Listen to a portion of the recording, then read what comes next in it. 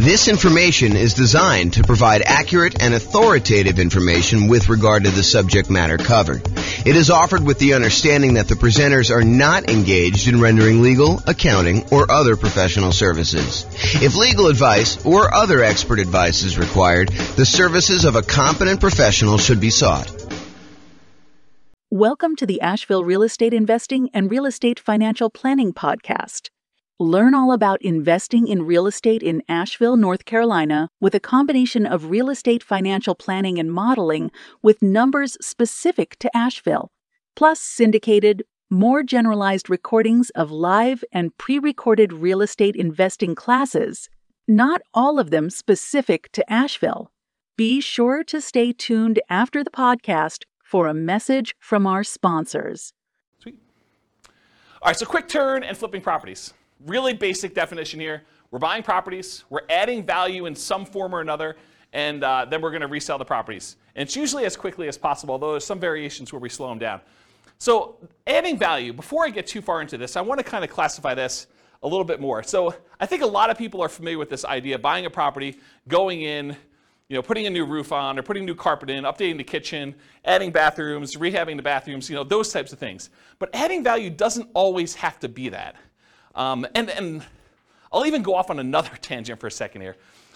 There was a period of time, many years ago now, where I used to cater to fix and flip investors. That was like my niche. I was a real estate broker, and that was my main strategy, is I would cater to real estate investors. And I'll tell you a little bit more of the story, because tonight would be the night to do it. Most real estate brokers, they work this way. They go and they kind of do marketing in order to find clients. The client comes in, they say, hey, listen, I'd like to buy a property that has this kind of characteristics. And then the real estate agent would go try to find those properties, go show them those properties, help them write a contract in that property, and then help shepherd them through being under contract to closing. I was like, fix and flip deals are much harder to find, especially in a hot market. They're a lot trickier to do, and I'm not going to work that way. What I would rather do is I would use skills in order to find properties that are hiding in plain sight and more unusual fix and flip opportunities, or more fix and flip opportunities, or doing marketing in order to find off-market fix and flip opportunities for clients. And so instead of a real estate agent who would go and say, okay, you're going to hire me, we're going to have a buyer's agent agreement, and then I'm going to go help you do this, I said, that's not how I'm going to work, because those guys get paid when they close on a deal. What I said to them is, look, what you're going to do is you're going to write me a check up front. You're going to pay me a retainer. And from the retainer, I'm going to charge you hourly for the work that I do in order to find you fix and flip deals. And I'm going to analyze the MLS for undervalued properties and show you opportunities that you probably didn't know existed. But I'm going to charge you hourly for that.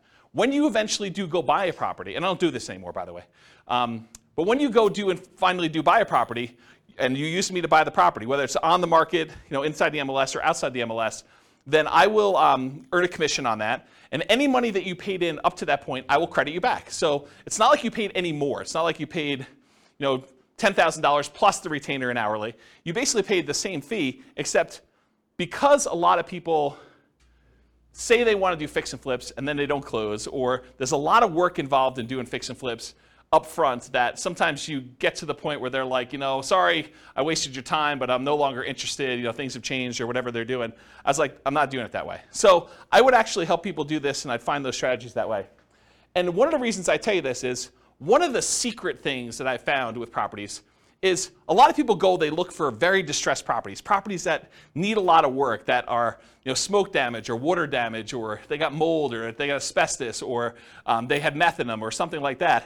There were some other ones that were hiding in plain sight. And the best way I could describe this, as one example, this isn't the only way to do it, but one example of this was grandma's property. So you'd go find a property that was in a 30-year-old neighborhood that was in perfect grandma condition. It was like you walked in and it was like pristine 1980. Everything looked brand new. There was plastic runners on the ground where grandma decided she didn't want to walk on the carpet, so she would do that. She would never use the kitchen. Everything looked exactly perfect. But it was really outdated. And so a lot of times those properties were fix and flip opportunities where you could go in and you could update things that was 1980s grandma into modern day stuff, and there was a big enough spread where you could make those work. And so they were sort of unusual fix and flip opportunities that not everyone was thinking of. And that was one of the examples that we would use, because I would take I'm not going to go off on too much tangent, but I would download all the data from the MLS, and then we would actually run analysis on them in order to find properties that had below normal price per square foot, or we would look at what the taxes were and try to find undervalued properties that way. So there are a bunch of different things we were doing that way. So I guess what I'm trying to say is adding value isn't always what you immediately think of when you think of fix and flip. It could be these more unusual grandma-type properties as one example, or it could be a liquidity issue, where someone needs to sell very quickly and they're willing to sell at a big enough discount, but you could almost put it on the market as is and sell it for a higher price. And the only reason that they were willing to sell it for you wasn't that there was anything wrong with the property. You didn't need to add value and you didn't need to go in and fix stuff up. It was you were adding value by adding liquidity to the marketplace. Does that make sense? That it's not always just swinging the hammer, or replacing carpet, doing kitchens, doing upgrades. Make sense, everybody? Okay, cool. So typically, we're buying properties, adding value in some form or another, then we're reselling properties, and it is primarily used as a means of generating income. We'll have a slide here in a second where we talk about real estate investing versus real estate entrepreneurship, and this is a real estate entrepreneurship type activity. You're in the business related to real estate. You're someone who's going in and you're trying to find deals, do labor, whether it's yours or managing someone else doing the hammer swinging, carpet replacing, upgrading kitchens, or managing someone, or doing it yourself, or managing someone. And so you're in the business. It's an entrepreneurship activity. So it's a job. You're getting paid to do this labor. So realize if this is like the class that you want to do, this is the strategy you want to do, that you are really looking at a job. This is not like a passive wealth building strategy like a lot of the other ones we've taught so far, like buy and hold, or nomad, or house hacking, or things of that nature. Make sense, everybody? Okay, cool. I run a really informal class. If you got questions, go ahead and interrupt. I probably will ask you to use the microphone, and Rachel has volunteered to be the microphone runner tonight. She told me earlier that she said, I would love to do that job. So, yeah, because you're going to ask a lot of questions anyway. All right, so exceptions. So I'm going to go over what I think is a generalized way of doing fix flip, kind of quick turning properties. But there's all these weird exceptions, and there's no way I could cover every single one of them. So, if you come to me and you say, but what about this, James? Yeah, I'm sure there's some exceptions to that, and feel free to bring them up if you want to. But this is not the only way to think about it, but I've tried to think about it from a pretty comprehensive way, and I've tried to do it in a more most common sort of way rather than these really obscure cases, okay? And also, beware, just because you think that you don't think there's a chance that X can happen doesn't mean that it won't happen. So this is designed to be like a starting point discussion to help you make better investing decisions on your own with additional knowledge, but make sure you do your own research. Do not rely on me solely as your kind of like business person who taught you how to do this. All right. Quick turn and flipping variations. So I listed out what I consider to be the 4 major quick turning, flipping kind of like strategies, variations on this strategy. So there's the most traditional one. That's buying a property, adding value, and reselling as quickly as possible. A lot of times you'll go in, you'll get a hard money loan, you'll do rehab on the property, you'll upgrade the kitchen, replace flooring, and then you'll immediately put it up to sell with the intention of making a profit from doing all that. But then there's 3 other ones as well. So I classify another one as live-in flips. And live-in flips for me is when you buy a property as an owner-occupant, you move into the property, and you get owner-occupant financing in most cases. So a lot of times you're buying like a property with 5% down, or 3.5% down FHA loan, or 3.5% down FHA 203K loan, which is like the rehab version of the FHA loan that allows you to finance the purchase and also the repairs. Or the conventional version of that, there's a conventional 5% down rehab loan as well. Or you do like a USDA nothing down loan, or a VA loan with nothing down, and you buy a property with the intention of, over the next year or so, doing your fix-up on the property with the intention of, after a year, selling it. That's what a live-in flip is to me. You move in the property, do the fix-up while you live in the property, often you're doing work in your spare time. This is like a second job. That's really what it is. After you get done with your regular job, you come home and you start fixing up the property. There's a variation on this, and I call it the 2-year tax advantage live-in flips, or slow flips. So the first live-in flip is like you're doing it at a reasonable time. Technically when you get the loan for an owner-occupant, you agree to live in the property for a year. So it's going to be hard for you to do it faster than a year. And there's an incentive, a tax incentive for you to wait a year. And that if you wait more than a year, you have long-term capital gains on any gain you had on the property. So that's a 15% tax rate usually, unless you're in some weird tax situation, but usually a 15% tax rate for after a year's point for doing the gain on that. But sometimes you'll say, hey, listen, I want to go and buy a property and I want to live in it 2 out of the last 5 years because I don't want to pay any taxes, any capital gain taxes on the sale. And so you buy a property very similar to the regular live and flip, except you move in with the intention of staying there 2 years. And the reason you do that is instead of having to pay that 15% capital gains tax rate after you've lived there for a year, you decide if you wait another year, then I can do it and not pay any tax on the gain at all. Okay, so that's one of the reasons why you do that. And then the final one, it's a variation on the regular flip. So the traditional flip, you're buying a property, usually getting hard money loan or paying cash or something like that, and then you're doing the fix up and then you're reselling it. With the partnership flip, you're going to partner with the seller. So instead of you going and getting hard money loan or some other type of financing, you go to the seller and say, look, Mr. Seller, your house needs some updating and I can get you more than what you would net if you partnered with me and do this.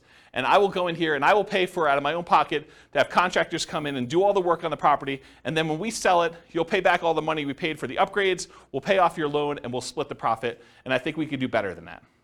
And so the idea behind a partnership flip is instead of you buying the property from the seller, doing the work and selling it, you partner with the seller, you do the work, and then you both sell it and you split the profit in some form or another. So that's what a partnership flip is. Okay? Any questions on the 4 strategies? You guys knew about all those? You got the microphone? On. Yeah, it should be on. It doesn't project your voice. Yeah, just so records. with the partnership flips, how is that price difference determined, the spread between what it would have sold for before and then after? Is it just based on a pre-renovation appraisal? Or how is that price determined? It's completely negotiated between you and the seller. Okay. So you can structure these any way you want. It's whatever you can get a seller to agree with, right?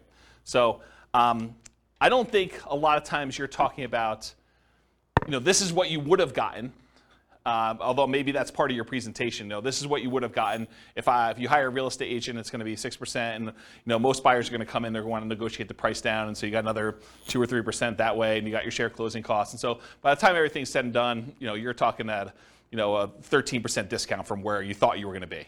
And so what I do is we're going to be able to do this. I'm a real estate agent. I can sell the property for us, so we're going to save some money there. I've got contractors and everyone else who could do all this work, and I get discount because I give them a lot of business. And then you go in there and you sell yourself as to why you can go and do it and why you can make them more money than if you did it yourself. So you do whatever the negotiation is for yourself to do that presentation. Does that make sense? Okay. Okay, cool. Any other questions on this? Yeah, good, Mike. Thank you.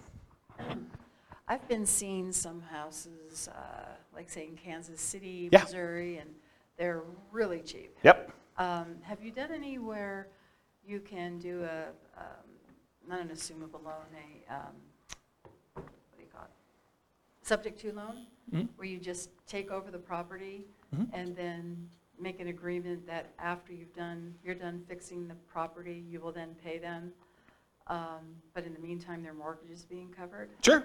Yeah, you can structure it that way. That's just a variation on the partnership flip, right? You're going to go in there and you're going to say, look, it's not even subject to. I mean, you honestly could do it where you just say, look, I'll pay the amount that your mortgage is. If you want to do this, it doesn't have to be done this way. But you could say, I'll pay the amount that your mortgage is. I'll rent the property from you while we're doing the rehab, or we're partnering on this, and so I'll just cover the holding costs for that. But I don't think you have to, unless it's a person who's in a distressed situation and they would otherwise lose the property.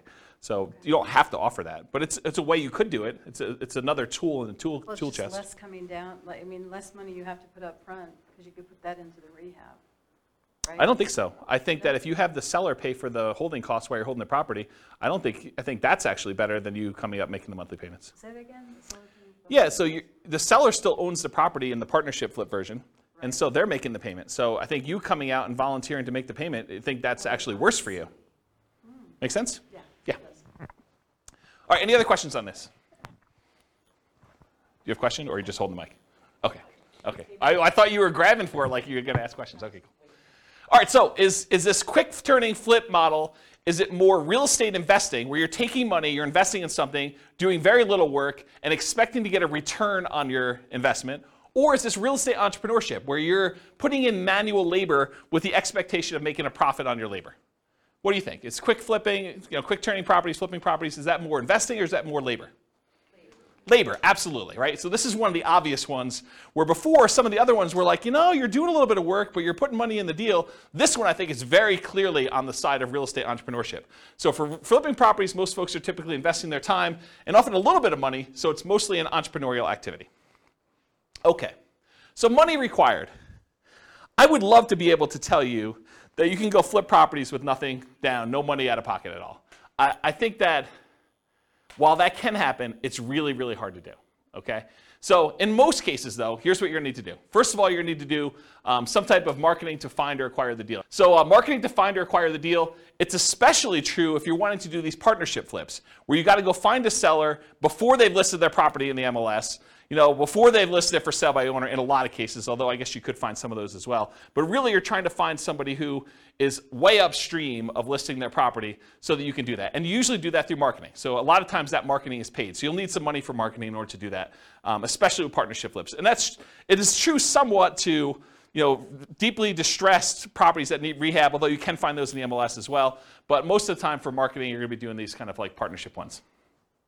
You'll also need money for down payment and closing costs. So when you acquire property, you're probably gonna have some closing costs. Could you go find like a hard money lender who's willing to loan you 100% of the purchase price, and they'll roll your closing costs in, and they'll roll your upfront points in, and they'll have no monthly payment due on the property while you're doing it? Yes, you can, if you can get a good enough deal where you're doing that, but I think that would very limit the deals that you could do. You'd have to really only do the creme of the creme, the kind of like top deals where you can get the biggest discount and where you can make that work. And I think if you want to do more deals, you want to do more deal flow, you'll probably need some money for some type of down payments.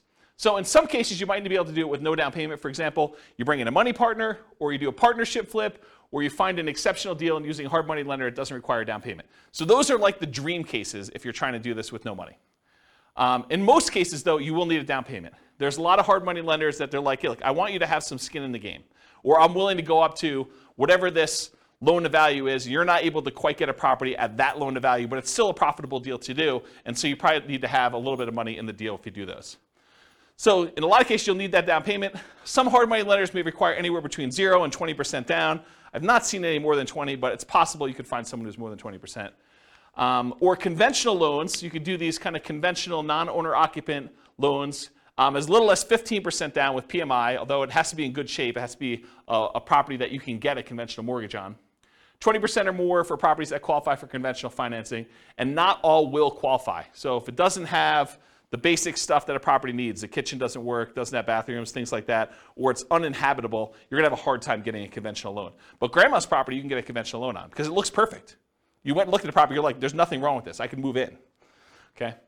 Also, you can do live-in flips where you could do that with nothing down, a VA loan or a USDA loan, those are nothing down loan programs, or an FHA loan, 3.5% down.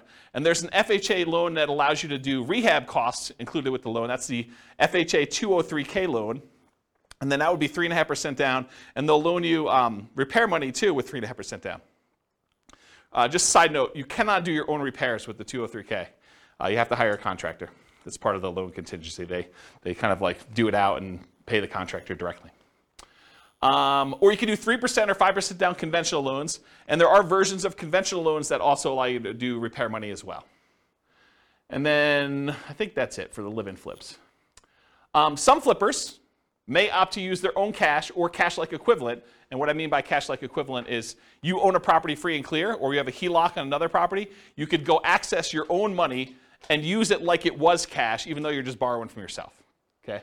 So some flippers may opt to use their own cash or cash-like equivalent instead of paying hard money lenders to improve profitability. So instead of you paying the hard money lender 7, 8, 9, 10, 11, 15, 20%, whatever they're charging you plus points, you could decide, hey, look, instead of paying them that, I'm going to get paid that because I'm going to use my own cash and I'll save that money, and so it just adds to my overall profitability.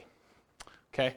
So for down payment, that's kind of like all the different stuff related to that. In addition to money to acquire the deal, down payment and closing costs, you also need repair or rehab money.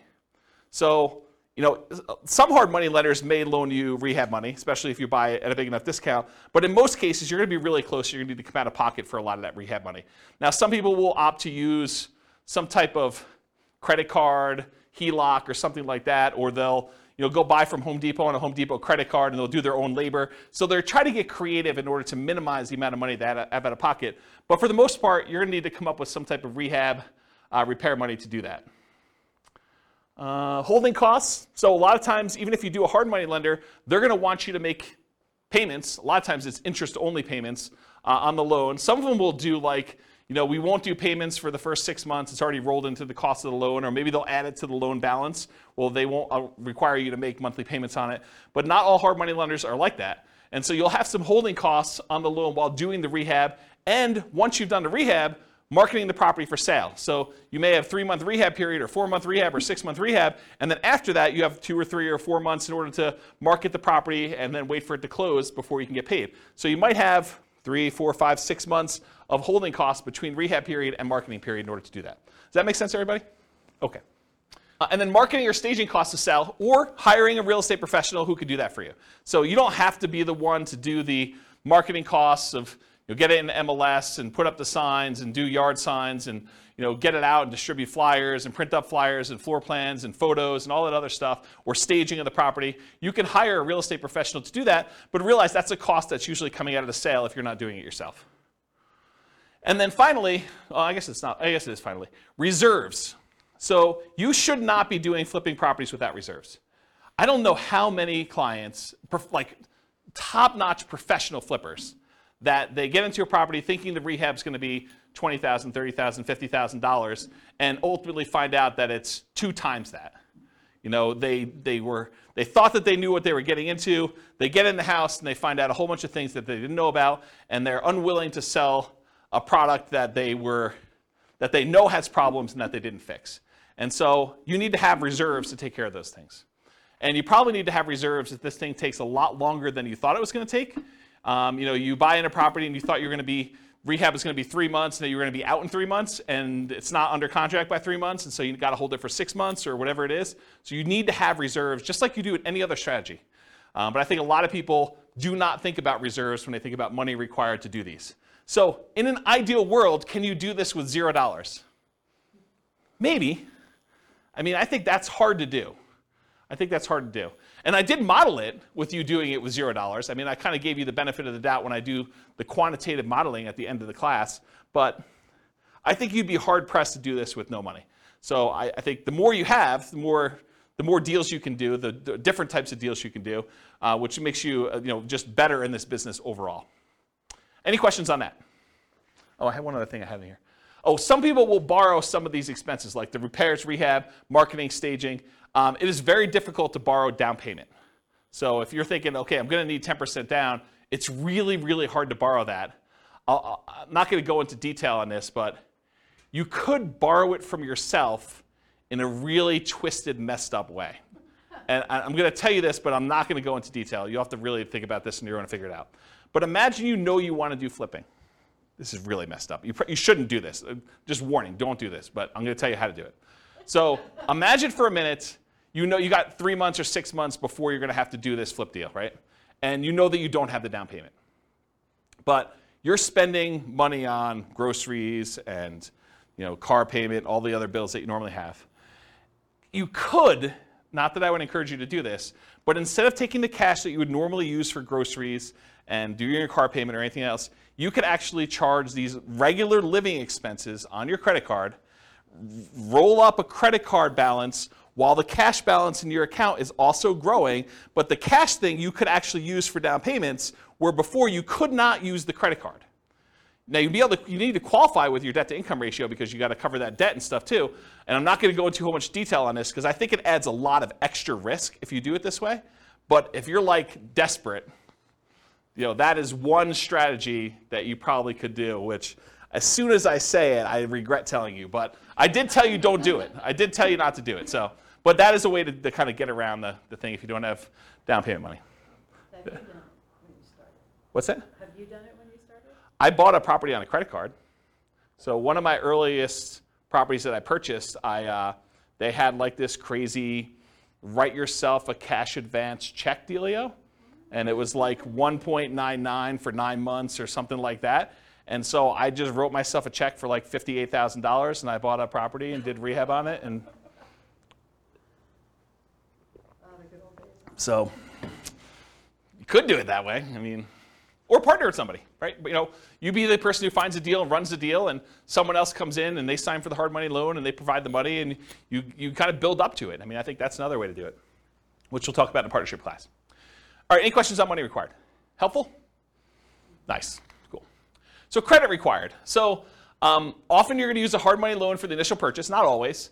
And most hard money lenders are going to look at your credit score in some form or another. You'll hear like, you could buy this. You could. The late night TV guys are like, you could do these deals where, we're not going to look at your credit. Hard money lenders, they really care about the property. They're doing a collateral loan on the property where the property is the security for the loan. So it doesn't matter where your credit is. You could have filed bankruptcy or foreclosure, or have a 0 credit score and you can get these loans.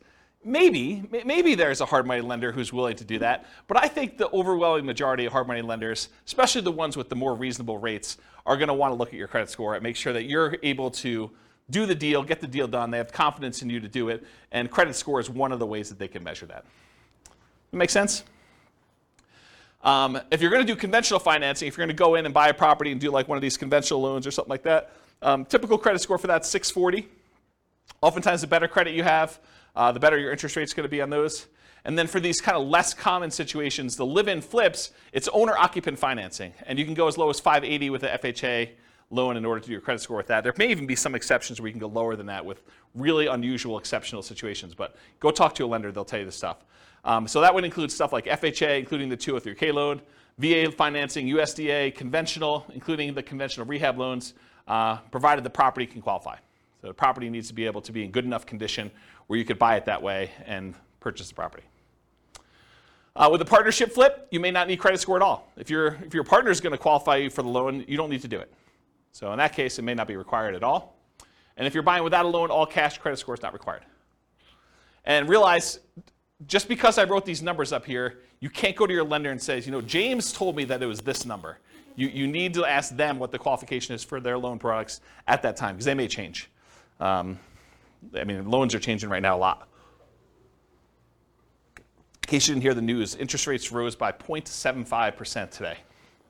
So another big jump today. All right, any questions on credit required? Sweet. Skills required. So the primary skills required for flipping properties are, number one, you got to be able to find deals. Got to be able to find deals. That's a skill that's required. You also got to be able to estimate rehabs or know someone who can.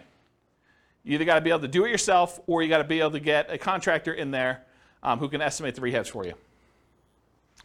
Got to be able to figure out acquisition financing, hard money lending, private lending, the conventional financing, live-in flip financing, whatever it is that you're using to acquire the property, you need to know about the financing.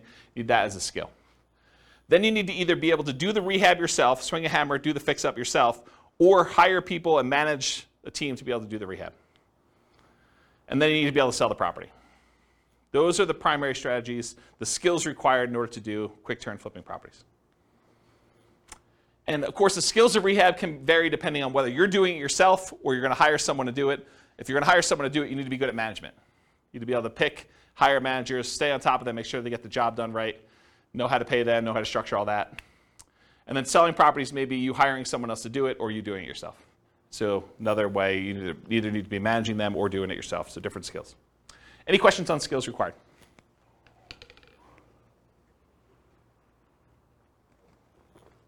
All right, stability. So flipping properties is very actively stable. I finally looked up the guy's name, for those that came to other classes and you're like, James, you should know his name. Shane Parrish from Farnham Street came out with a blog post where he talked about this concept of something being actively stable or passively stable. And I went and I re-looked at the blog post just so I could do it. And the example he used was a boat. If you have a boat and you don't do anything, the boat is just kind of like naturally stable. Just sits there, floats, bounces around a little bit. But if you're not actively doing something, it's not like you're going to drown.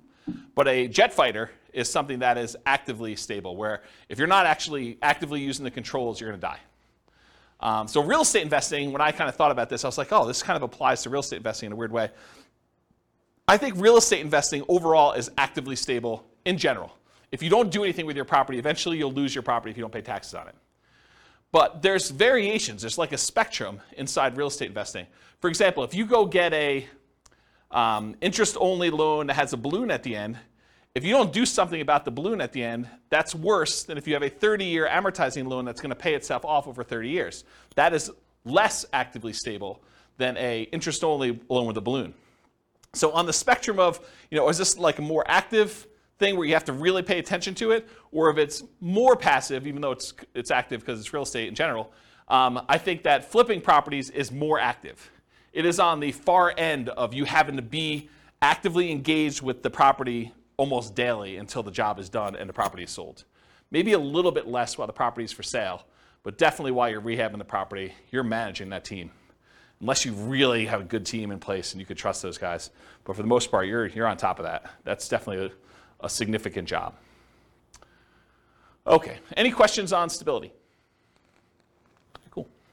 So scalability. Is flipping properties going to make you Elon Musk rich? Probably not, right? It's not super scalable. I mean, there's some advantages to it because you can get big chunks of money, but it's not like wealth building. And I got a really good slide. I think it's the second to last slide tonight, where I talk to you and I compare how much money you make buying a rental property versus how much money you make flipping properties. And it's an interesting comparison. I'll kind of show you that. But as far as scalability goes, flipping properties, it's often limited to deal flow. You got to find good enough deals where you can buy them at a discount, put in the value, and then resell them. So from that perspective, it's harder to scale. It usually slows down your acquisition speed.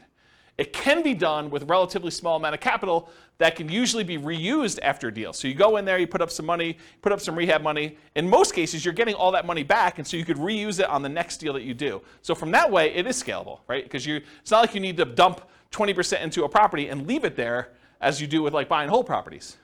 So you could reuse the money and kind of keep cycling it in through. Since it requires a lot of manual labor, it's typically not considered a scaling wealth building strategy directly, but many people will use the profit from their fix and flip deals in order to acquire long-term wealth with rental properties or nomad or house hacking or whatever in parallel. So they'll go ahead and use money from their flips in order to fund down payments for doing other strategies. Does that make sense? Okay. Any questions on scalability?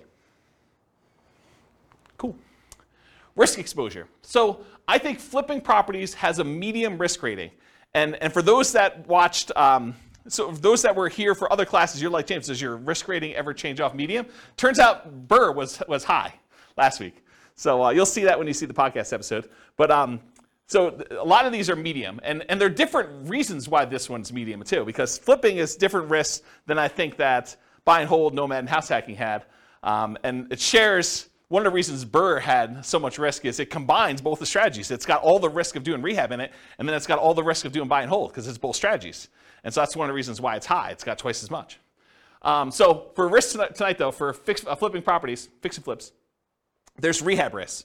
So you're going to do your rehab on a property, and a hurricane hits, doesn't hit your property, but the price of lumber triples. Well, that's an additional risk. Or your contractors get all pulled off to do another project, or you expected to do a rehab in the kitchen. Once you kind of pull the kitchen out, you realize there's mold, and now you got to do mold remediation in the property. Or you happen to test for meth because after you buy the property, you are talking to the neighbor like, I'm finally glad someone bought that meth house, and that those meth dealers are no longer here. And you're like, what? So, I mean, there's stuff like that happens. So you have all the rehab risks, although that could happen with anything. Interest rate risk for your buyers while rehabbing. So imagine you bought a rehab property, and you were getting ready to put it on the market about 2 months ago, and interest rates just went through the roof then. So now it's much, much harder for you to sell your property because there's an interest rate risk for your buyers while you were doing your rehab.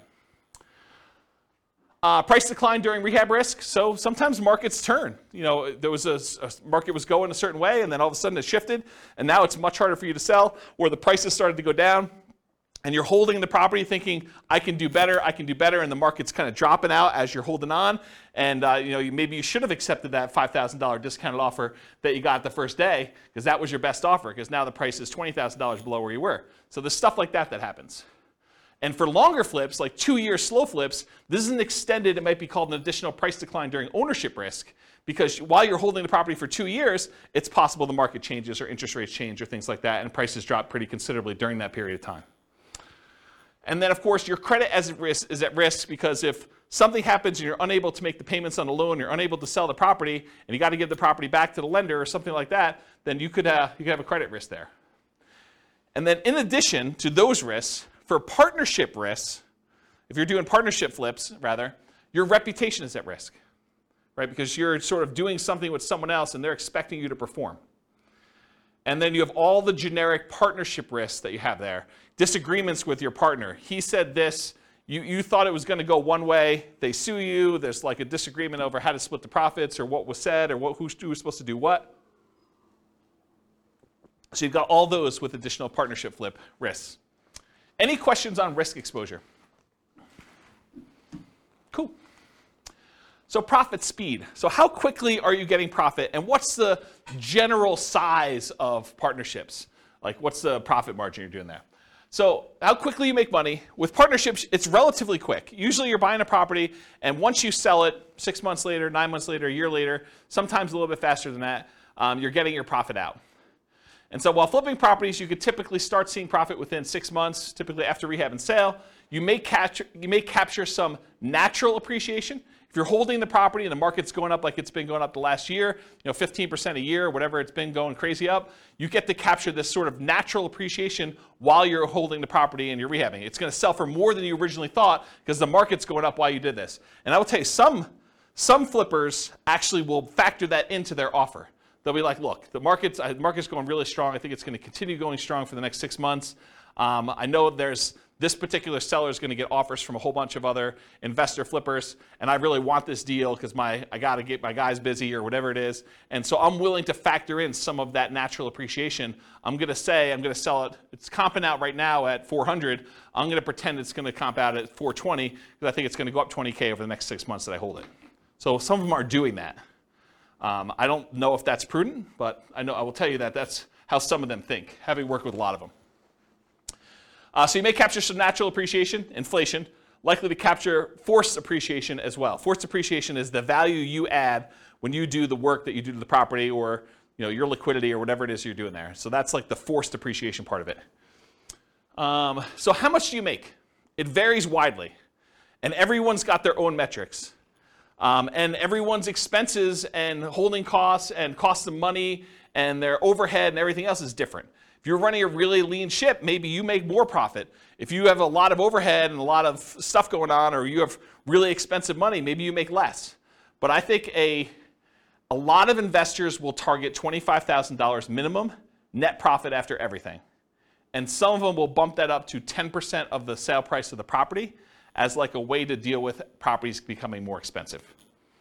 So, if you're doing a lower cost property, a lot of them will say $25K minimum, or some will even do less than that, but I think 25 is a very common number you hear. $25,000 profit minimum after all my expenses net of everything. Or if you're doing like a $400,000 property, maybe you say I want 40K. Or some people, in order to get a deal done in a really hot market, they'd rather have 25K than not get the deal. Maybe they actually bump it down to 25 in those cases. Okay? Okay, and by the way, 25K net of all expenses, not taxes. So most people are going to do that number, and they're not going to take into account their tax obligations from that number. So if you're looking at the returns, this is typically the return quadrants we use when we're looking at a property. So you'll get some appreciation, both that natural appreciation while you have the property from inflation, and then also any forced appreciation. You're usually not getting any cash flow. In fact, cash flow is probably going to be negative at your holding costs. Debt pay down, a lot of times your hard money lender is going to have an interest-only loan or even a negatively amortizing loan, which means that the payments are getting on and the interest is accruing while you're holding on to the property. So debt pay down is usually going to be either zero or a negative, depending on whether you're just making interest-only payments or that. And then you're not usually getting tax benefits while you're holding the property because you're not usually renting it out. So usually there's nothing there for those. Any questions on profit speed? All right, no questions on profit speed? Profit size? Okay, cool. So finding deals. So you can find these deals in the MLS.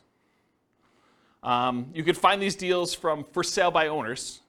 And there's really two groups of for sale by owners. Those for sale by owners that are currently actively marketing their property, like people that put the for sale by owner sign their yard, put up their property on websites like Zillow or Craigslist or other things like that. And then you have the hidden for sale by owners. There are properties that are for sale by owner. They're not listed with an agent, but they could be properties that they haven't put out any advertising. You need to go do postcards or pay-per-click or do some networking or whatever in order to find those sellers, in order to be able to find those deals that way. And then the other most common way to find these deals is wholesalers. Wholesalers are typically people that are putting out the marketing in order to find the deals. They're marking them up by putting their profit on the deal, and then they're usually assigning their contract and allowing you to close on it and buy it directly from you. So those are really the three most common ways. You can find these deals with auctions, like foreclosure auctions or IRS auctions or things of that nature. You can also find banks that have what's called real estate owned. It's properties they've taken back in foreclosure that they have on their books that they own, and a lot of times they'll have a list of properties that are real estate owned. You got to find the right bank that's got real estate owned. It's a pretty small list, and I think most of them are not doing this right now. But I mean, there's probably some banks that still have real estate owned, especially as the number of foreclosures increase. Right now, the number of foreclosures is like at all-time lows. And then finally, tax liens, tax deeds, and tax sales. You sometimes can find a deal that way. Any questions on finding deals? All right, cool. So searching for fixer-upper deals in the MLS. So I'll just give you a couple hints about how to find these. There's lots of different ways to do it. But one of the ways is to search for these types of terms like handyman special, the word handyman, the word special, the word fixer, the word fix, the word TLC, the words needs work, mold, asbestos, and I would do all the different wrong spellings of asbestos, because I know you guys have a hard time spelling it, and real estate agents do too. So just do lots of variations on that. Damage, fire, smoke, water damage, all those types of words in order to try to find these inside the MLS. And you're going to come up with a lot of false positives, right? Like you're going to do a search for fire, and it's going to say, backyard fire pit. And that's not really what you're looking for, right? You're looking for fire damage or something like that. But you'd rather get the false positive and be able to say, okay, I'm going to pass on this, than to miss one that really had fire damage. Or meth. I don't think meth's on there. That's another one. What's that? Will they put that in there? It's a meth house? Sometimes. Yeah, you're supposed to disclose. Yeah, the question was, will they put in there that it's a meth house? Yeah, if they have meth and it has not been remediated, they're supposed to disclose that to you. So yeah, putting it in there definitely could come up with some properties. Quick question, if they don't disclose it, and you purchase it, can you sue them because they didn't disclose it? It's a big deal. Yeah, so I'll say it for the mic. So the question was, if you buy the property and they didn't disclose it to you, can you sue them? You could sue anyone for any reason, right? I mean, so yes, you can sue them. Now you got to go prove that they knew. So good luck with that. If they really did know and it was obvious and there was evidence of it, they tried to have it remediated, or they were the ones that did the meth themselves, and you could prove that somehow. I mean, yes, you could probably do that. So here in Northern Colorado, I'll kind of go off topic here for a minute. Here in Northern Colorado, if somebody has a house that was contaminated with meth, and they do remediate it to the state level, they do not then need to disclose anymore that it once was contaminated with meth. And it says so right in the contract.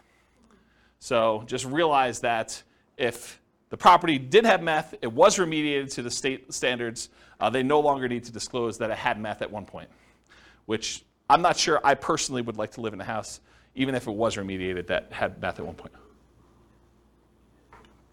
Okay. I'll add one more thing to this. It's not on the slide, but so I was reminded of this when I was telling you the story at the beginning of the class, which I didn't really intend to tell you, but I guess I did anyway. So one of the other things we would do is I looked at all the different ways. One of the things that I did, where do I start the story? One of the things I did to try to find fix and flip deals is I went through and I looked at, I don't know, whatever it was, 20 years of MLS data. And I looked for pairs of transactions. So somewhere where a property was purchased in the MLS, and within 6 months later, that property was sold again. And so then I would go find, okay, this was a pair of transactions for the exact same address. And so I'd find that pair, and then I would have what I refer to as the fix and flip, the pre-fix and flip house, and then the post-fix and flip house. And I could do a whole bunch of data analysis on that. I can go look at, what's the spread, like how long were the properties listed for, how long they stayed on the market, what the typical discount was when they made an offer on the first one, what the typical premium or discount was when they resold the property, how long it took to resell. So I can look at a whole bunch of data. But one of the things I wanted to do, now that I had these fix and flip pairs, I wanted to go look at all the initial transactions and try to find out ways that I might be able to identify those that were not obvious. And one of the things that came out of this, it wasn't the only thing, but it was a pretty strongly correlated thing, and that was the ratio of the list price of the house, what they were trying to sell it for, and what the taxes were on the property. Because taxes are a proxy for value. So taxes sort of represent what the assessor believes, based on how they run their own comps, what the property is worth. So if you look in a neighborhood and you can see, this has taxes of $2,000 and the property's worth $400. This one has taxes of, $2,200 and it's worth, $440 or whatever it is. If you find discrepancies, properties where the ratio of taxes to purchase price, and you could do it either way, one divided by the other, and you could do either one you want to do, just measure it the right way.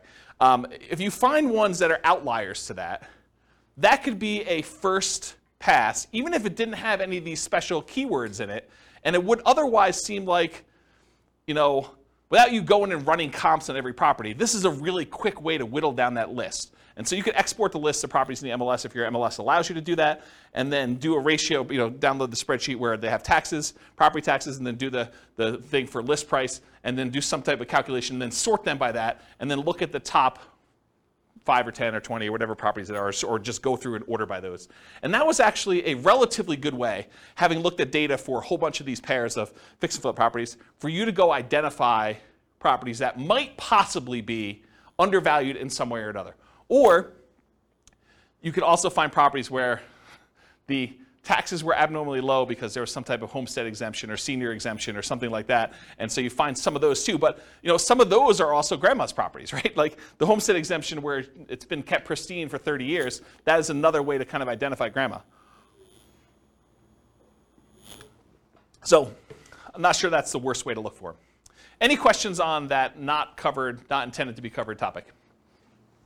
Sweet. You guys got a whole bunch of bonuses. So market conditions. Oh, wait, question. Oh, dumb question. Well, I don't know about those. I didn't say there were no dumb questions. I didn't say you could ask dumb questions. Go ahead. So I know I know how to look up property tax information on homes, but Sure. Can you look up if it's homestead or senior discount? Is that listed on? I don't know. I've never looked it up that way. Okay, because I sort them by the ratio of taxes, and that's how I'd look at them. Okay. And I wrote software to do it. I wasn't even doing it manually. No, I understand that. I was just like, can you actually figure out that's why it's lower or not? That was one of the things I was trying to. No, I don't. Maybe you can call that in the assessor and see what they say. Yeah, I don't know. I never looked that up. They don't have to pay that much. Yeah. Yeah. All right, cool. Any other questions? All right, so market conditions. So where does this strategy shine? Like, what's the best market to do fix and flips in? So it's got to be a market where you can buy properties that need work at a discount. All right, if you're thinking you could do it in our current market, well, our current market 6 months ago, that's really hard to do. It's hard to buy any property without paying a premium over asking price and find a property that needs work. Can you still do it? Probably.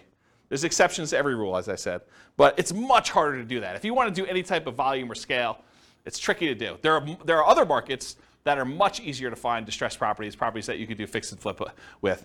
The other warning I'll add about this is, sometimes the reason you can get very distressed properties at a big discount is because it'd be really, really hard to sell them, even if they were fixed up. So I think you want to find properties that you could both buy them at a discount and that you see ones that have been fixed up that are actually selling in that neighborhood and at a decent price. You got to look at the comps of what you could sell it for in order to make sure you can determine those. All right, so ideal market conditions where you can buy properties that need work at a discount, value add opportunities in some form, and then markets with strong demand. You definitely need some demand in order to do it. It's not enough to buy it at a discount. You also need to be able to sell it in a reasonable time for a reasonable price. It is challenging in low buyer demand markets. It's also challenging in very high buyer demand markets where it's hard to get a discount on anything. Any questions on that? Very cool. Accessibility or availability of deals. These can be hard deals to find. Not as hard as Burr properties. Burr properties are harder to find than fix up. Why? Anyone know? Because Burr properties, you need to both find a property that would qualify as a fixer-upper, but then it also has to be an amazing rental after you buy it and do the refi. So those are even harder to find. Fixer-uppers, you could buy properties that wouldn't be good rentals and sell those. So they can be hard to find, although slightly easier than Burr, I told you that. Watch out for strong availability. Might mean that it can be harder to sell in a reasonable time. And some markets are much easier than others. Harder, but you might be able to invest in remote markets to find these deals. So you can do fix and flip remotely. It is harder to do. I've done some, and it requires different skills. You really need to have a good team in place on the other end to do it, or be willing to travel, or both. But you can do it. So if you're like, I can't do these in my market, first of all, I would test that assumption and see if it's just you and find out if other people are doing it. And then if other people are doing it, then you got to figure out like how to change your strategy to do that. But if it's very, very difficult, there's hardly anyone doing it here in your market, then you should go perhaps, and you really want to do this strategy, which maybe you pick a different strategy altogether. But you could go do it in another market that this is a more reasonable strategy to do. Any questions on this? All right, cool. So we're using retirement accounts. Can you typically utilize flipping properties with self-directed retirement accounts? Yes, you can. It is harder to do because it limits the work you can typically do on it. It is easier if you almost have like you and another flipper almost offer each other to do the loans for itself at like some type of swap rate or something like that, where you loan them money for their flip deals and they loan you money for your flip deals from your IRAs. Might be an easier way to kind of do that. It may also change the type of financing that you use. So might be harder for you to do certain types of loans by doing it that way. And I think I covered all that. Any questions on financing? Yeah, I want to give a mic to Nick in the back. Thank you. But if you were able to do them through there, theoretically, wouldn't you not have to pay any tax? Depends on... Or deferred? Yeah, it depends on your structure of your retirement account. I'd have to think it through. This is not my area of expertise. But yeah, I think you would have... Yeah, if you did it inside the account, all the money had to go back into the account. I think that goes into whatever the status that money already had. So if you're going to pay tax when you pull it out, it would be taxed at that point. If it was tax-free when you pull it out like a Roth, then I think it would be like that too. There's some other weird rules too, like if you're financing stuff within there, if you're using this for down payments, there's a whole bunch of additional rules, and like I don't understand this stuff that well, but like UBITs and things like that I'm just not familiar with. So you'll need to get some professional guidance on that one. It's harder to do, much harder to do than doing it with someone else's IRA. You can use someone else's IRA real easy. Okay? Yeah. Any questions? Cool. So quantitative analysis. Now we're going to get into numbers, just right at a time. So flipping properties is a job. I want to point it out at the very beginning because financially, this thing shows up like extra income in our modeling. Right? We're not modeling you're buying a house and you're getting the debt pay down over that thing. So a lot of times they're interest-only loans, and you're not going to have like appreciation happen while you're holding the property for 6 months because you're already kind of baking that in there. So it really just shows up as like lumpy income.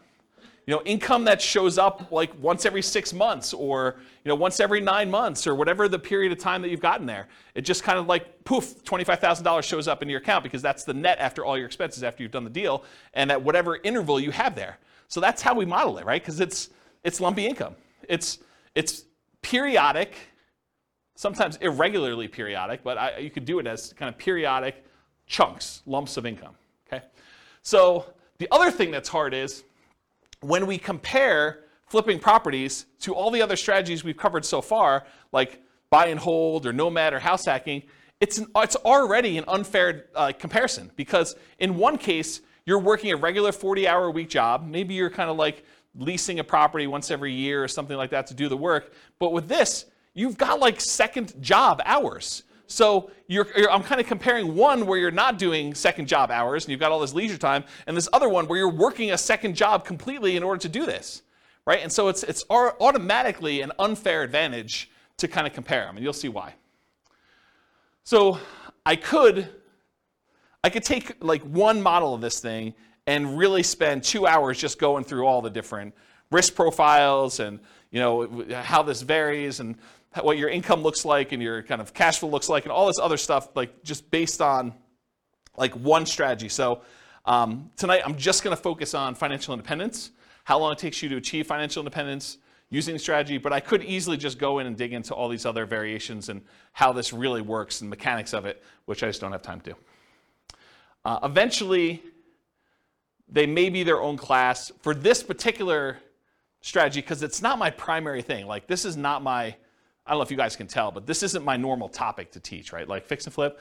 I do have a lot of experience, especially helping clients. I don't do a lot of fix and flips myself. I've done a few. But this is like, I used to cater to this. This was my niche for clients doing it. And I did this for several years doing it this way. But I don't know. This isn't my normal class topic that I teach. It's sort of like a secondary topic. So I don't know. Maybe I will teach more. Maybe I won't.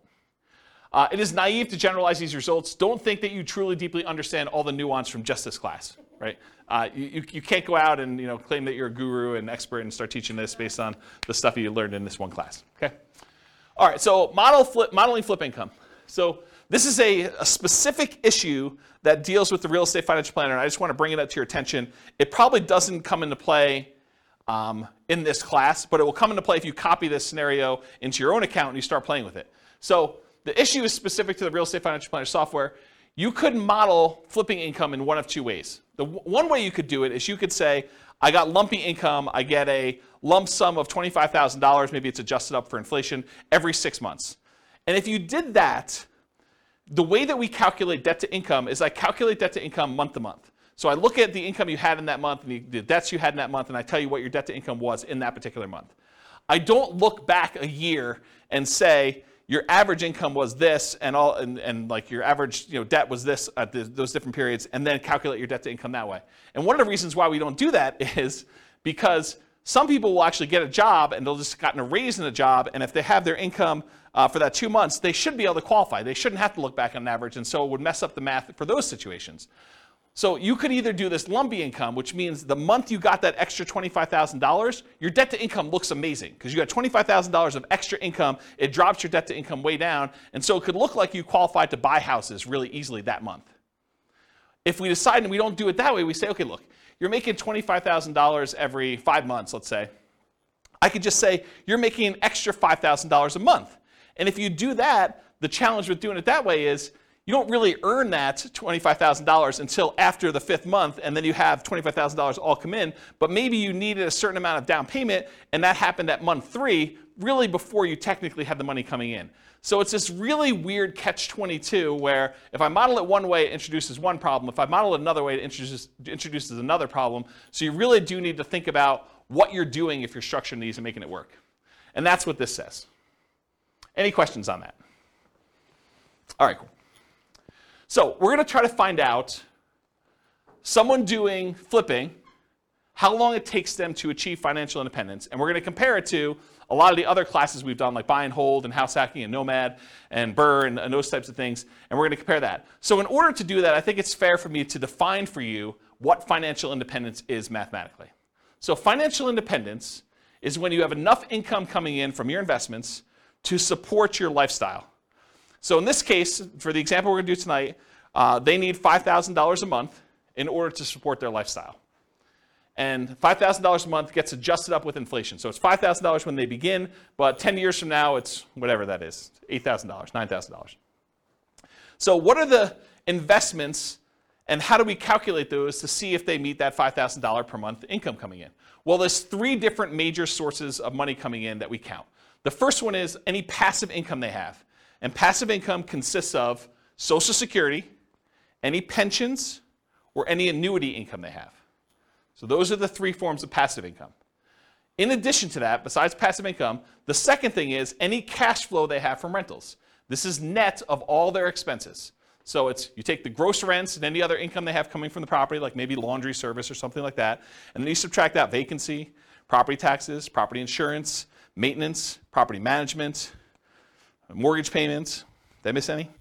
Like all of the expenses on the property get subtracted out from it. The net that they have left over after all expenses is their positive cash flow, their net cash flow.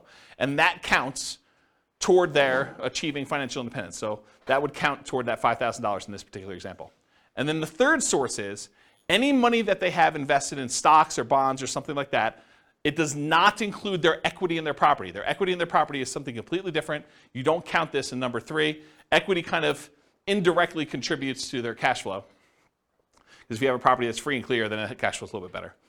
But the third one is any money they have invested in stocks or bonds or anything like that times whatever their safe withdrawal rate is.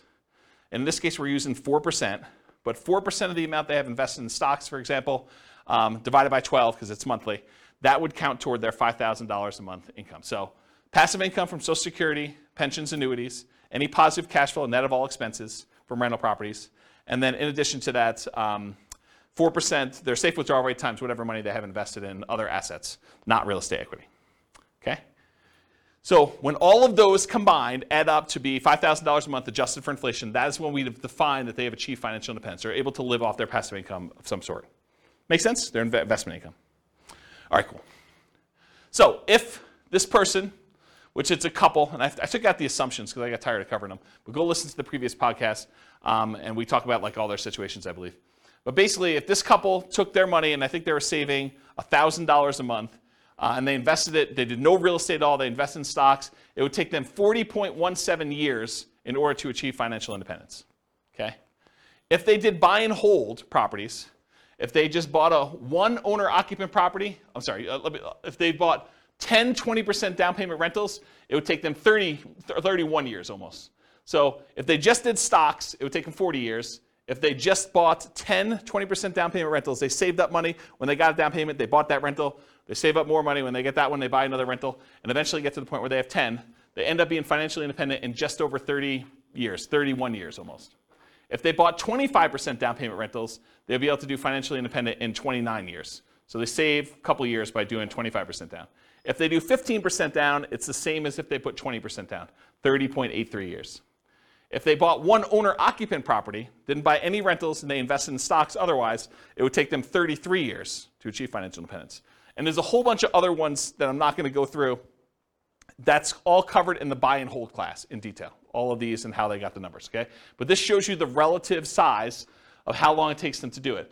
Turns out the shortest one, in case you're wondering what the shortest line on here is, the shortest one is them buying 10, 25% down payment rentals and then doing short-term rentals with them, vacation rentals.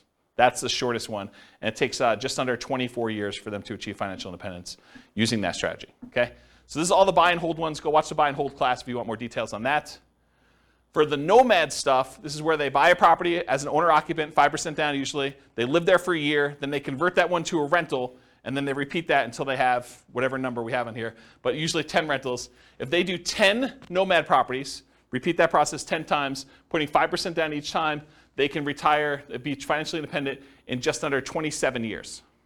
And remember, the fastest one was 24 years or so for those short-term rentals, but most of these are well over 30 years.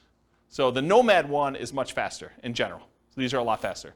Then there's a whole bunch of variations like fixer-upper nomad, nomad by proxy, nomad to short-term rentals. Nomad with short-term rentals is 12.83 years. That's one of the fastest ones. And then there's a whole bunch of other ones with house hacking with nomad and these variations. So this is all in the nomad class if you want to go look at the details of that one. Here's house hacking for those that were in house hacking class. And it got so big that it was getting hard to see them on the screen, so I went horizontal instead. But it just shows you the same type of chart, the number of years it takes for them to achieve financial independence. If they buy one property with 5% down, and I think this is one roommate, it takes them 32.83 years. If they get additional roommates, like I think this is 4 roommates. If they have 4 roommates, it's 26 years to do that. And then here's some other ones where they're doing variations on the theme. This is covered in the house hacking class in detail. Any questions on this? Cool. So this is BRRRR. This is a class that you guys probably haven't seen yet because it's not posted to the podcast yet. But BRRRR, if you are able to pull all of your money out when you do BRRRR, it's under 12 years. This is buying 10 BRRRR properties. If you can leave 5% in the deal, if you're not able to pull all your money out, you have to leave 5% in there. It's almost 17 years. And if you are able to do BRRRR, but you have to leave 10% in the deal, then it's just under 22 years for you to do BRRRR. Okay? And then here is the summary of all those so far, not going into the fix and flips. So I'll leave this up here for a second. I know you guys have a hard time seeing it, but just visually looking at it, these are some nomad strategies. They're all pretty low. BRRRR is really low comparatively. The nomad with house hacking is really low. And then this is just more house hacking over here, and this is buy and hold. You could see relative sizes, though, that really the winners tend to be nomad, BRRRR, house hacking type stuff. Okay, all pretty good? Any questions on that? All right, let's talk about some flipping properties. So in my assumptions, which is wrong, I believe this is not correct, you did not have to come up with any money out of pocket. And the way I justified this in my own mind is, you either had the money, because in this case they're saving money in the stock market for a lot of stuff, and you use that temporarily because you're getting it back, or you were able to do enough work to find a good enough deal where you could do this with no money, or you partnered or something like that. So you didn't have to come up with money for down payment, holding costs, repair money, etc. So I think this is not the most conservative way to model this. This is the way I would say this. But I think it's fair. It's because you're getting the money back. It's not like you lose use of that money. I've also assumed you're earning $25,000 net after all expenses. Anyone have a problem with my $25,000 number? Anyone think that's ridiculously low or ridiculously high? Anybody? Okay. You guys using any different numbers? Do you guys do flips? Are you using 25K for your number? More? After taxes, probably, yeah. Okay. Yeah, more. But, More. but then it gives us a buffer. Gives you a buffer. Yeah. And you'll a lot of times see 25. Yeah, okay. So basically it's 25. And so the amount adjusts up with inflation over time so that 25K 10 years from now is more than 25K. And then paid taxes at ordinary income tax rates because you're doing it in less than a year. So because you're actually buying a property, doing a rehab to it, and selling it within 6 months, you pay that money at ordinary income tax rates. So I figured out what their income would be based on how many they did in the profit of that particular flip and their income that they had, and I adjusted the number so that their income taxes were now higher on their paychecks, and the income tax was also higher on the fix and flip income as well. So I tried to make that adjustment for you so that it's a more accurate way to do modeling of taxes. Taxes increase as they earn more from flips. And then any money that they had extra left over is invested in stocks at 8%. They didn't do rentals in this particular case.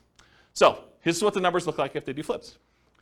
So if they do a $25,000 fix and flip every 6 months, and they didn't buy any rentals, they just basically put the money in the stock market, it takes them 18.83 years to achieve financial independence. So this is somebody who's flipping properties. They've got a totally second job to whatever they're currently doing. And the first job, they're saving $1,000 a month from that. And it takes them almost 19 years in order to be financially independent doing it that way. And the equivalent from before, I thought, was it 40 years? It was about 40 years for someone just doing stocks without doing the flips. But this is like having a second job that's bringing in an extra $50,000 a year. And they were making $72,000 a year from their job to begin with, total, combined between the two of them.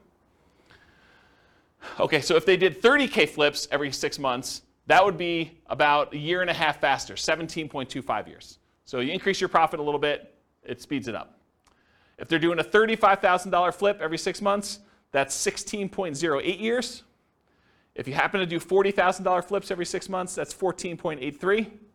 If you do $45,000 flips, it's 13.67. And if you're able to do $50,000 flips every 6 months, that's an extra $100,000 a year in flip income. It's basically working a second job in order to do 2 flips like that each year. That's 12.83 years in order to do financial independence. Any questions on this? You assume they do the work, or is Get the mic. part of the cost? Where's the mic? It doesn't necessarily have to be a full-time job. What was the question then? Oh, it wasn't a question. I mean, when you say it's a full-time second job, you Yeah. assume then that they're doing all the work. No, I think that even finding the deals, managing their contractors, and overseeing the sale of the property is an extra job. Whether that's a 10-hour-a-week job or a 20-hour-a-week job, I think part of it is Yeah, it's where not they are like in the process. It's not necessarily a 40-hour-a-week second job or something. I think can be. I think it depends. I definitely have had clients that this was their job, like they were doing this, and they were, I don't know, going and previewing homes to make sure that they had the comps right, and there's all that stuff that you don't think of that takes time up. Eventually, I think you get to the point where you're good enough and you've seen enough things where you do that. But early on, it's much more in labor. I think you get skills over time where where you could do less. But especially you have teams in place and you know all the stuff you buy from Home Depot or Lowe's or whatever you're doing, you get some economies of scale and expertise practice. All right. So what if instead of doing every 6 months, they did 25K flip every 9 months, or 25K every flip every 6 months, but then they buy 10, 20% down rentals with any extra money that they have, Or if they do 25K flips every 6 months, but then they buy 10 Nomad properties. So what if we did those 3 additional things? Well, they're starred. So if you do 25K every 6 months, but then you buy 10, 20% down payment rentals, 16.17 years. So it's faster than the 18.83 if they just invested in the stock market, but it's still 16 years in order to be able to hit FI for that. What if they did the 25K flip every 6 months, but they bought Nomad properties? That's 12 and a half years. And remember, in our modeling, their flip income goes away once they reach financial independence. They no longer have to flip after 12 and a half years. So they stop. Okay? So 12 and a half years if they do the 25K flip every 6 months, and then they buy 10 Nomad properties. And then if this is they do flips every 9 months, it's 22.83 years if they do that. Versus if they did it every 6 months, it's 18.83. So it's 4 years longer if they only do one every 9 months instead of one every 6 months. Any questions on this? Just as an aside, because you guys have seen several of these classes already, at least some of you have. Do you like this format where we do like qualitative and then we go into quantitative? You guys like that? Okay. All right. Any other questions on this? Okay, cool. Let's talk about live-in flips. So if you're doing a flip, if you live in the property or otherwise, but if you do a flip and it's less than a year, you pay taxes at your regular income tax rate. So if you're flipping a property and you make a profit on it, whatever profit you made on that deal after all your expenses, then that gets taxed at your ordinary income tax rate. And I'm not a tax guy, so go verify this with your CPA. But this is my understanding. If you do the flip for a year, or if you live there for a year and you do the flip, then you're paying 15% capital gains, long-term capital gains tax rates. And there are some exceptions where if you have an income below a certain threshold, I think, maybe even there's one for above, though I don't think so. But I know there's one where if you earn below a certain number, then I think your long-term capital gains rate is actually 0, if I'm not mistaken. But it's a really low income. But otherwise, if it's over a year, in most cases, it's going to be a 15% long-term capital gains rate tax rate. So you could save you a little bit of money on taxes if you wait over a year when you're doing your flips. Although I'm not sure that's incentive enough for you to do shorter ones, and I'll show you that here in a second. If you hold the property for 2 years and you live in the property, this is if you live in a property for 2 out of the last 5 years, then up to certain limits, and there are limits on this. You can't do this with like $5 million properties or $5 million gains. I guess it's not the price of the property, it's the gain amount. But if you live in a property for 2 out of the last 5 years, then you do not have to pay anything on your capital gains on the property. So any profit you made on that property, up to some limits, and they're pretty high limits. I think it's like $500,000 for a single person. Does anyone know what the number is? I think it's $500,000 for a single person. I think if you're married, it's even more than that. But that's the amount of gain you get for 2 out of the last 5 years. And then you don't pay any capital gains tax at all on that. So this kind of came up recently for me. I had a client who was, he was working for a builder. He was like the head super for a custom home builder. And his builder owner, the owner of the company, did this strategy where he would buy a house, he'd build a house for himself, build it at a big discount. He'd move in, he'd live there for 2 years, and then he would sell it and he would get to capture this gain by living there for 2 out of the last 5 years, and he'd be able to walk away with a big lump sum of money by doing this. And he would repeat the process. And he was trying to explain to this super that, hey, listen, if you want to have us build a house together, you could buy this house, move in, live there, get a discount, because you're helping to build it, and so you'd be able to buy it at this big discount, and then you'd be able to have this new construction house, and after living there 2 years, you do this. And so he was talking to me about whether or not he should do this 2-year live-in flip or do like a Nomad strategy where you buy a property instead of maybe even buying the one at a discount, where you buy a property that would make a good rental and then you convert that to a rental. And so we were trying to figure out the math of what's better for him to do. And I ran some just back of the napkin math before I even wrote this new code for teaching this class. And the back of the napkin math, I was like, I think you would be better if you could get the discount that you were talking about getting on these new construction properties where you're building with your boss. I think it actually works out better if you flip the property every year rather than waiting for 2 years. I think that you're overvaluing the tax incentive and that you would make more money if you flip twice as many than if you got the tax incentive of doing the one deal every 2 years. And I did some really rough math and I proved that to myself. I'll show you tonight. It's more subtle.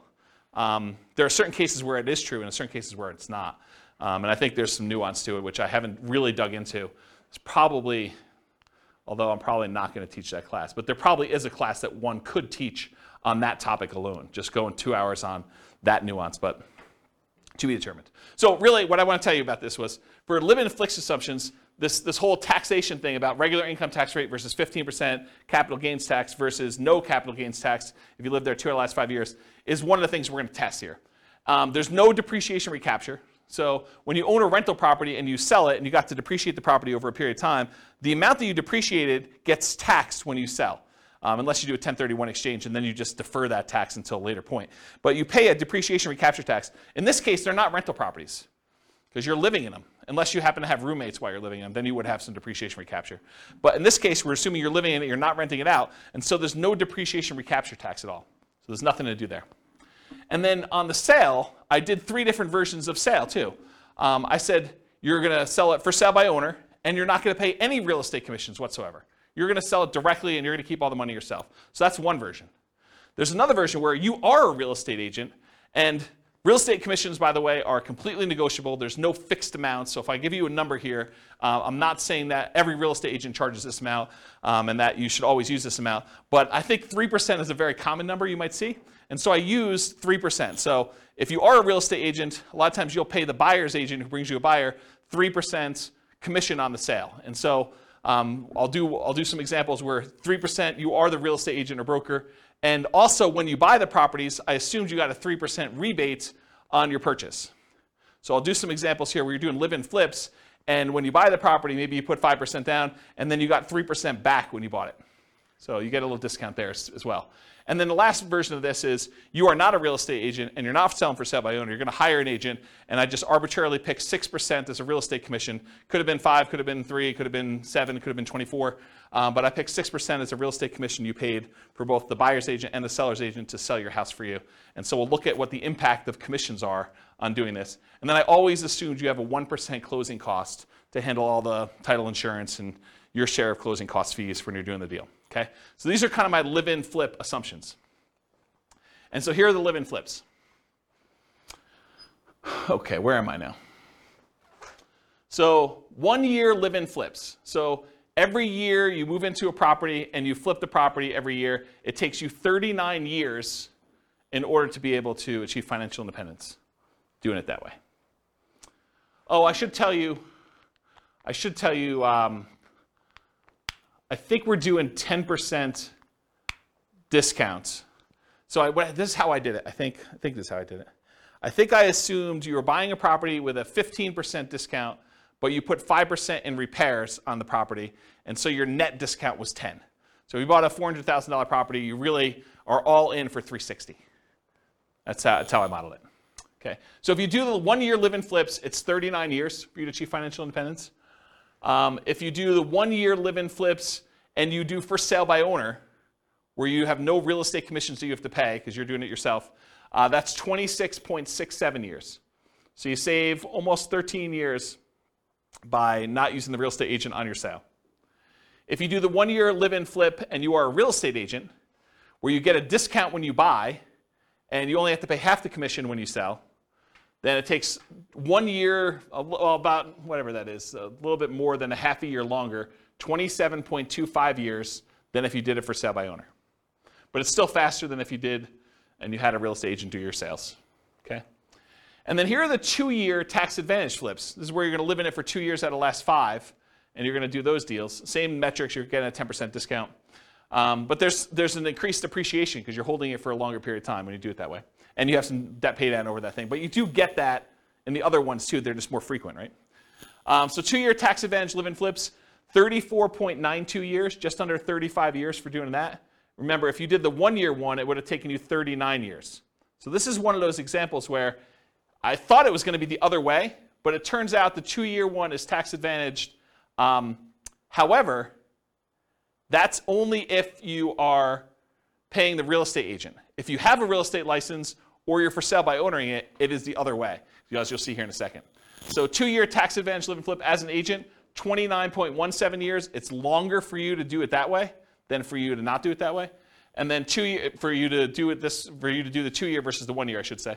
And then the 2 year tax advantage live-in flips where you do for sale by owner, exact same time, 29.17 years, which is longer. The 2 year flips, either as an agent or when you're doing for sale by owner, take longer than doing 1 year flips where you are also for sale by owner or an agent. If that makes sense.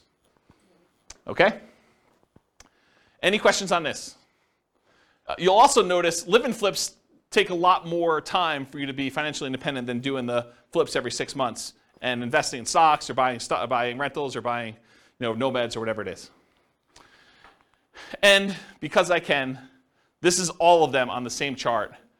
And the flips are in this middle section because it's alphabetical. So like somewhere between here and here are the flips. So you can get an idea of relative size of how long it takes. Some of the like flipping ones are pretty aggressive, but remember, they're getting jobs. This is like a extra job for you to go do this if you're doing these flips and whatever. So it's like almost an unfair comparison time-wise. I don't remember where I was, but it was somewhere in this ballpark. And you can see some of the faster ones are these nomads and nomad with house hacking, and house hacking ones are kind of like the faster ones. Buy and hold, a little bit slower. And then regular house hacking ones over here a little bit longer. Any questions on all of them? Not going to go into detail, but you can look at the chart at your leisure. Any questions? All right. This is the penultimate slide, second to last slide. And a pause for dramatic effect. Take a drink too. While you're drinking, it would be funny if you could add a bar. It was. So otherwise, I have to repeat it. It'd be funny if you could add a bar on that of getting a minimum wage job for 20 hours a week. Extra? Yeah. Yeah. Compared to the... This is the tricky part, right? Like, you think that's a great idea, and I do think that's a good idea too, but everyone's like, well, I have this unique situation. I'd like to see you do this where I get $50 more in rent, or, I hire a property manager, because a lot of these are without a property manager, or like, because there's all sorts of variations, or, I'm going to not do 5% down for all of them. We're going to do 3.5% down. I'm going to buy a duplex first or a fourplex, and then I'm going to do my 5%. How does that vary? That's why there's so many different variations. I mean, this is literally why I've zero concern. I'm doing like Real Estate Financial Planner podcast where I take one of these scenarios, and each episode is me diving deep into like one. And then I go and I drill into like exactly what's happening, and I can compare it to like another scenario that was before and show you how it's better and how it's worse and stuff like that. I have zero concern that I'm ever going to run out of these, right? Because I think I'm on like buy and hold, like 25% down. And I've got all these to go with like all sorts of variations of doing this. And what happens if I make more? What happens if I make less? Property manager, not property manager. Stop working before I technically hit FI and see if I can coast in. And there's all sorts of weird stuff to do. Yeah, because I was just thinking, you said two flips a year every 6 months for 30 years. Yeah. Man, that's a lot of time. Right. I totally agree. Yeah, and we all know that house hacking is the equivalent of getting a side hustle, right? So you could do side hustle, go look at the house hacking ones. Those are kind of the equivalent, right? It's like getting a job for $650. You could look at it that way. There's lots of weird ones. So. All right, so this slide. I used to have a very different version of this slide that I would teach. And the old version of the slide, I'll jump to the punchline, then I'll walk you through this one. The old version of this slide was, for every rental property you have, it's the equivalent of you doing a flip every year. So for every rental property you own, it's the equivalent amount of money that you would make from doing a flip every year. And I'm going to walk you through what I mean by this. So I just randomly took the properties we were buying in all these other scenarios, and I jumped to year 10, just to show you what year 10 numbers look like. So in year 10, the amount of money you make from appreciation on the rental, using a 3% appreciation rate, was about $15K. The amount of money you made in cash flow on that property, I think this is 20% down. The amount of money you made in cash flow on that property was $6,720. The amount you made from paying down on the loan was about $6,000, a little less than $6,000. And the amount you made in cash flow from your tax benefits, cash flow from depreciation, was about $2,600 and change. Okay? Add all those up together, it's about $30,000 in that 1 year from appreciation, cash flow, debt pay down, and the tax benefits of owning that rental property. Squint really hard, it's about 30 grand. If you do a 25K flip, About 10 years in the future, they're worth about $33,000 and change as your flip amount. So for every rental you own, it's very close to the amount you make in a flip over time. You make a little bit less earlier on, you make a lot more later on. But if you look at the chart, if you did like a chart of what your flip would be, going through all these ones, and then you did a chart showing you what your profit, overall profit from these 4 areas for doing a rental property, they're very similar. Okay? And that's every year. This is every year. This is the appreciation in this 1 year. You know, do a $4,000, $400,000 property at 3%. It's like 12 grand, right? So yeah. And then cash flow, I mean, it's what it is. It's like $500 a month. So yeah. Interesting, right? And is there more work doing a flip or doing a rental? One of them kind of becomes, especially if you have a property manager, one becomes very passive and it just kind of like propels itself. So then when you have 10 rental properties, it's like doing 10 flips a year. Another way to think about that. Okay? Now, to be fair, like the counter argument is, but flips are all cash now money. They're all like the side, right? And when you do a rental property, this is cash later. Appreciation and debt pay down is equity in your property, which unless you do a cash out refinance or you sell the property, that's money being held and internally compounded for you for later. This money is now. With flips, all of it's this side. Right? All of it's cash now. That's the counter argument. But in some cases, you want to have, you know, tax optimized returns later, because you're not paying taxes on the appreciation except for property taxes, and you're not paying taxes on debt pay down except whatever you had to pay for the income you earned that paid for this, right? So this is tax deferred in a lot of ways, where all the income you have coming in from the flips is money you have to pay taxes on that year, unless you're doing something weird, like the 2-year deferred flip or something. Any questions on this puppy? Oh, you have, all right, so conclusions. So I went through some numbers tonight, but assumptions matter a lot. Like, you can't go and say, oh, I attended this class once and James said that this particular strategy is always the best. No, because in different market conditions for different people with different income, you know, different relative skills, different appreciation rates, different rent appreciation rates, different stock market rates of return. Some will do better than others, some will do worse than others, and some may be very, very, very different than what we showed here tonight. So you can't just say automatically, this is the best. I think what you have to do is you either need to do the math yourself, or you need to put your own stuff into the Real Estate Financial Planner and model it out, and then change your strategy and do a variation strategy, and then compare the two. I'll also add one other thing. We really only looked at one measurement. We looked at how long it takes to achieve financial independence, when in fact, there's a lot of things to look at, right? There's the risk profile. You know, doing one strategy gives you a lot more risk. Like doing something where you only invest in the stock market gives you all that stock market risk, whether that's good or bad. You know, doing ones where you're buying 5% down rentals gives you a lot more leverage risk of the real estate. You know, that price resiliency or the equity resiliency and rent resiliency stuff that we kind of talked about at the beginning, where, you know, rents decline, that's potentially problematic. 80 flips. So you have all that flip risk, right? And with BRRRR, you have the flip of, you have all the additional BRRRR risk in there too. So like all these strategies have different risk profiles. And so one may be faster, but it may also be a lot more riskier, where if you ran a Monte Carlo simulation where you had all these variables for price appreciation, rent appreciation, stock market rate of return being variable, mortgage interest rates being able to go up or down on you, inflation rate becoming variable, like all those things becoming variable, you may find one has a much wider range of values where, yeah, maybe you can retire really, really early if things go your way, or maybe it's like forever where you don't actually make it with this particular strategy, where another strategy might have a really narrow band where you're almost certainly going to take longer to get to financial independence, but you're definitely going to be financially independent within a 6-year period. And so you might see that if you run your numbers and have certain things happening. You can go to realestatefinancialplanner.com/model, pick your city, and over time, it's not all done at this point, but over time I will be adding all of these strategies in so that we use the numbers for that city, and you could just copy any of the scenarios into your own account and just start from there with numbers that are very similar to whatever city you're in to be able to do that. Okay. That is the end. If you guys have any questions for we're done. Is that helpful? Different than other fix and flip class you've attended, where they kind of talk about rehabbing and estimating repairs and finding deals and stuff, a little bit different?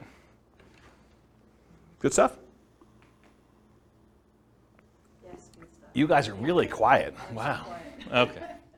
All right, well, if you don't have any more questions, I'm going to end. I will stick around, but I will see you all soon. Thank you all for coming.